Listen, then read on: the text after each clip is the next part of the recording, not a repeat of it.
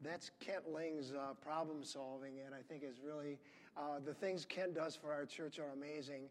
And he's got it so that people could sit on either side with someone who's in a wheelchair. I think that you think of the greatest things for our church, Kent. Thank you. Well, I think this sounds better. Thank you, Jared. Good morning, everyone, my brothers and sisters in Christ. I'm happy to be here.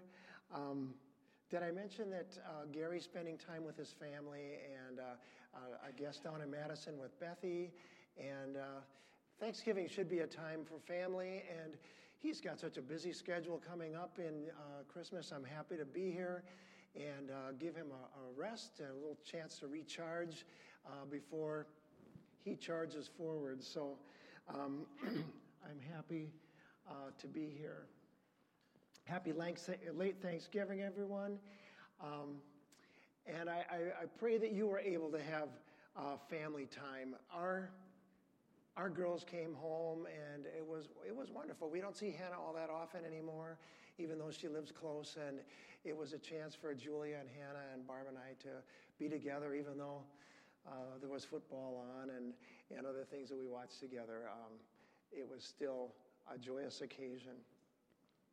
So, in giving thanks at Thanksgiving, did you thank God for the turkey turning out okay, or whatever you cooked, and that the vegetables were ready on time, and the table was set, and everyone was able to sit down together? Did you thank God for all the things that went right this year? Maybe the chance that we all had safe travels. But did you thank God for your weaknesses? For in all the verses that we read earlier, that Brooke read for us and we read together, it talks about thanking God for weaknesses. Now, I'm sure the guys at Deer Camp were talking about the year they got a trophy buck and who plays the best cards and other things that cannot leave Deer Camp. But I'm sure the guys were still not talking about their weaknesses. In Corinthians today, Paul tells us, "For power is perfected in weakness. Most gladly, therefore, I would rather boast about my weaknesses, so that the power of God may dwell in me." Now, that's in conflict with everything I know about Paul. Paul wrote many letters to the different churches at the time. So Paul wrote most of the New Testament. He was blinded, he was beaten, he was stoned 3 times and left for dead. He was bitten by a poisonous snake, shipwrecked many times, imprisoned, all in the name of Jesus Christ. And he's telling us he's weak. What does that leave us? And what does that make us? Why would Paul gladly boast about his weaknesses? This is God's world turned upside down. In weakness, we are strong. Through his wounds, we are healed. In suffering, we are strengthened. In dying, we are born again. But the greatest among you shall be your servant. And in Isaiah 63, he gives us beauty for ashes. What is it about God's story that weakness becomes strength?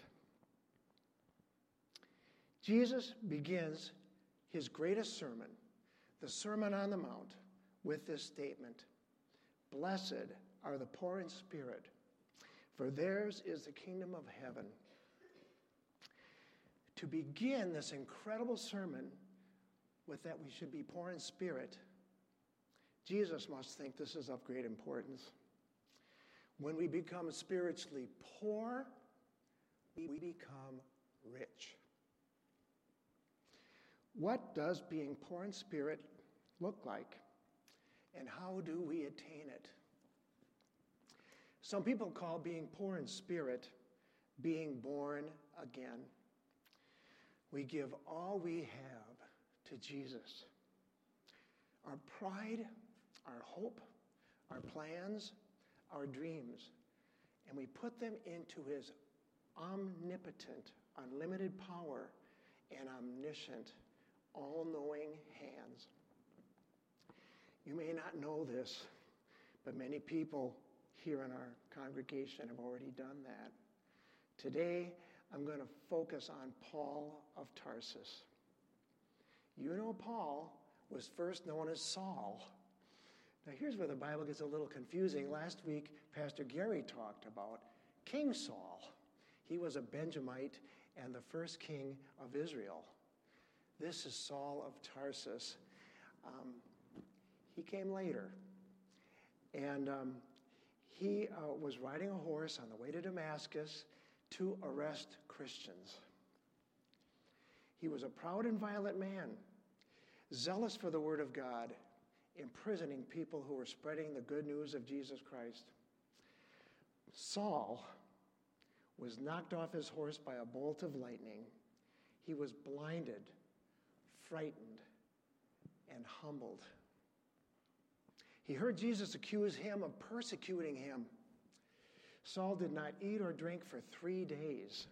And let me tell you, you don't drink anything for 3 days, you are on the verge of death.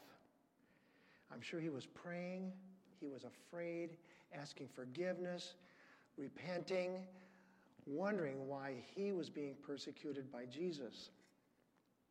You see, Saul was a Pharisee. These Pharisees had memorized the whole Old Testament. Can you believe that? Memorized the whole thing. He was steeped in the law of Moses, the Ten Commandments. Pharisees thought they could earn their own way to heaven by following the law perfectly. They turned the Sabbath day into a list of rules and rituals that were very hard to follow instead of a time to love and honor God. Saul knew about God, but he didn't know God. I'm going to say that again. Saul knew about God, but he didn't know God. He didn't have a personal relationship with him. He was all about law and what he knew, his strength. What the other Pharisees said, he was following rules and punishing anyone who threatened those rules. Paul knew the Bible, but he didn't display any love, kindness, forgiveness, mercy. He never submitted himself to God, but rather relied on his own knowledge of power and strength, and he used fear to try to purify the Jewish culture. Paul had to be blinded to see. Another of Jesus's upside-down world that sometimes is difficult to grasp. As the scales fell from Paul's eyes, or Saul's eyes, Saul, who became Paul, opened his eyes and opened his heart to Christ. And let Christ's power enlighten him to understand Scripture the way it was meant to be understood. Power is perfected in weakness. 2 Corinthians 12:9. Humble yourself in the presence of the Lord, and he will exalt you. James 4:10. Paul could kill Christians, and Jesus could still use him. In fact, it made Paul all the more humble. He considered himself least of all the apostles for all he had done to stop the word of Christ to be spread. The Bible says he is mindful that we are but dust. This comes from Psalm 103:14. From dust we were made, and to dust we'll return. God knows we're just dust, and we're going to make mistakes. But if we continue to seek God and come to know him, God can empower us to make fewer mistakes and be brought up more in His image. God saw the conviction Paul had for the old law, and He knew He could use a man with that kind of conviction on His team, and He got a magnificent player. Yet Paul still had to humble himself first, become poor in spirit to acquire God's awesome power. When God created us, He gave us free will. He knows we will try to live on our own strength. And we'll probably live that way until our strength is gone. An accident, a divorce, losing a business, losing your job, or sick on our deathbed shakes our world. These are times we realize how powerless we really are. And we come to realize who really holds the power in this world. We can have our entire bank account wiped out with a bout of cancer. We think we are safe with the little kingdoms we build in this world, but they are fragile. They're a house of cards compared to God's kingdom. Once we realize that, we can come to understand this world was never about us. And the things this world values, it's all about Christ, our loving Creator. Knowing Him and loving Him. In the verse Brooke read from Deuteronomy, we learned that God kept the Israelites 40 years in the wilderness to humble them and to know what was in their hearts and make them realize they could only trust on God. He was their only power. To find love in God and love Him back. Spiritual poverty means we submit ourselves to a higher power. God is a glorious King, one we will love to serve. He's perfect, all-knowing, all-loving. He will take our ashes, our fears, worries, anger, pride, failures, doubts, sorrows, sins.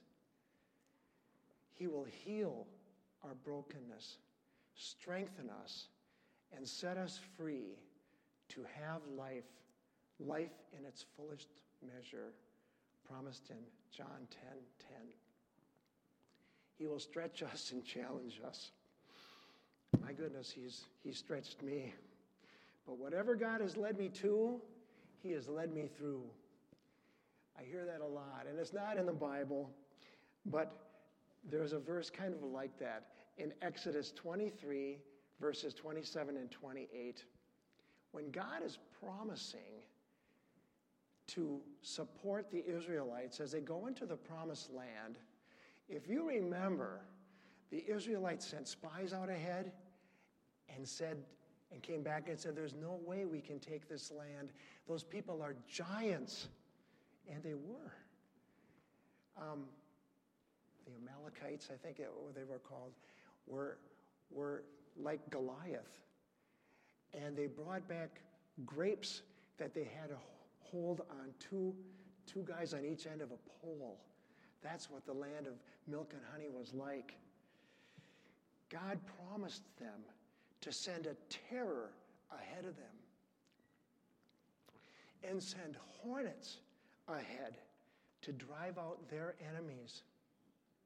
Jesus also tells us in Matthew 28:18 that He has been given authority over heaven and earth, and that we can do what He wants in His will, and He will be with us always until the end of the age.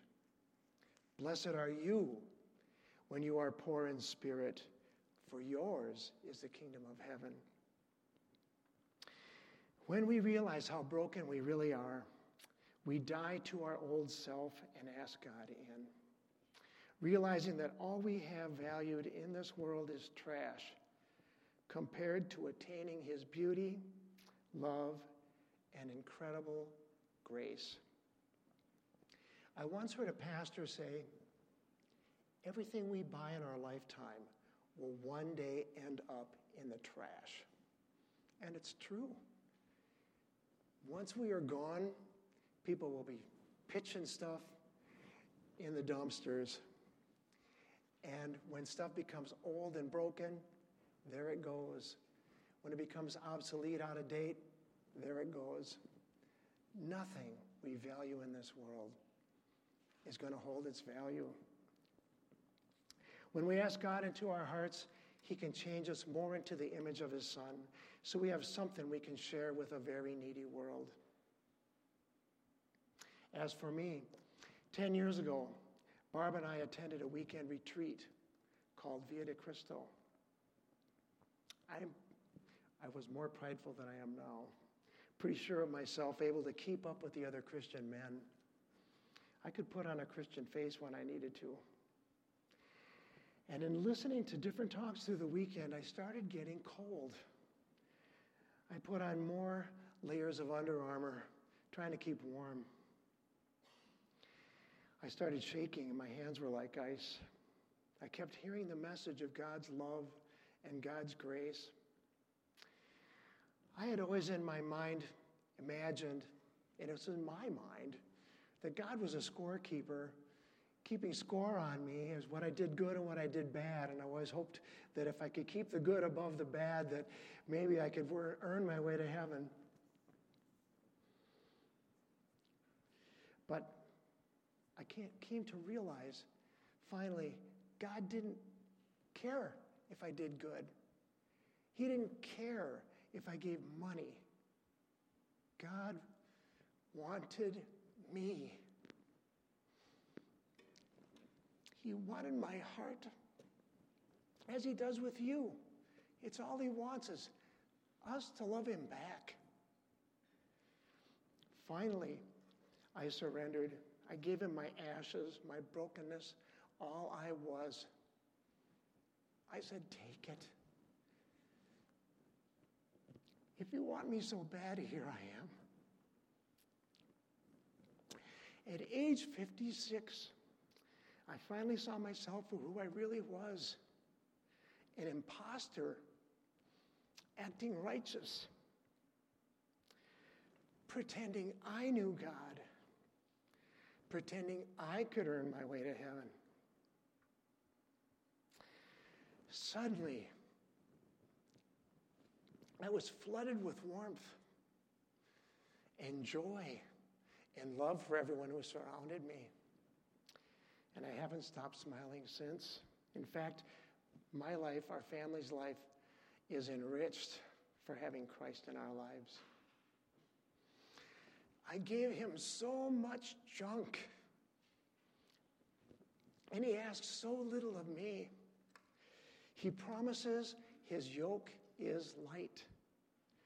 And that promise and all of His promises are faithful.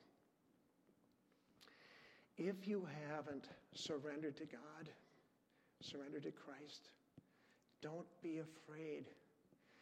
You will never lose more than you can gain. Blessing after blessing is awaiting you. Jesus said, I am the vine, you are the branches. He who abides in me and I in him, he bears much fruit. For apart from me, you can do nothing. That's from John 15:5. So if you want to do something, abide in Christ. God is waiting for us to take the first step. He's not a puppeteer. He will not coerce us into loving Him. In making our first step, we have to give Him something. Give Him your ashes or whatever you're willing to give. Then He will fill you with His beauty. He will heal you, and then you'll trust and give Him more. He will make you whole, step by step, more into His image. And it happens step by step. God also told those Israelites as they were entering the promised land in Exodus 23, I will drive your enemies out before you little by little until you become fruitful and can take possession of the land. It's that way with us. Our journey is so much like the journey of the Israelites. He builds us up until we become fruitful, little by little, to take possession of Him and further His kingdom here on earth. God doesn't demand perfection. Come to Him as you are. He sent His Son to a terrible death so He could have a relationship with us. There's nothing that He will not forgive, heal, and strengthen. Remember, He is mindful that we are but dust. He will never give up on us. He will never fail you or forsake you. Do not fear or be dismayed. Deuteronomy 31:8. Being poor in spirit is just the beginning of our relationship with Christ. Power is perfected in weakness. We don't always suffer, but we know those who have suffered and been humbled in this life. They are bold, brave, great warriors for Christ. Many live a life of gratitude, thankful for each day, thankful for each meeting with you, thankful for every experience. Through their suffering, we are healed. People around sick people write the most beautiful prayers. They come to know God at a deeper, more intimate level. We come to truly realize God has the only power in this world, a world He created, a world He put in order and made the rules for. He knows our beginning and our end, and we can only hope that if we find favor in Him and in His love, we can spend eternity with Him. Humble yourself in the presence of the Lord, and He will exalt you. Now, if you are willing, tell God you need Him. Empty yourself to the King of Kings. And don't just listen about God, but know Him residing in your heart. Blessed are you when people insult you and persecute you and falsely say all kinds of evil against you because of Christ. Rejoice and be glad, for your reward in heaven is great. And may we all give thanks for our weaknesses. For as we come to Him confessing our brokenness, our loving Father will fill us with His beauty, His wisdom, and strength, little by little. Will you stand with me? I'd like to pray for you.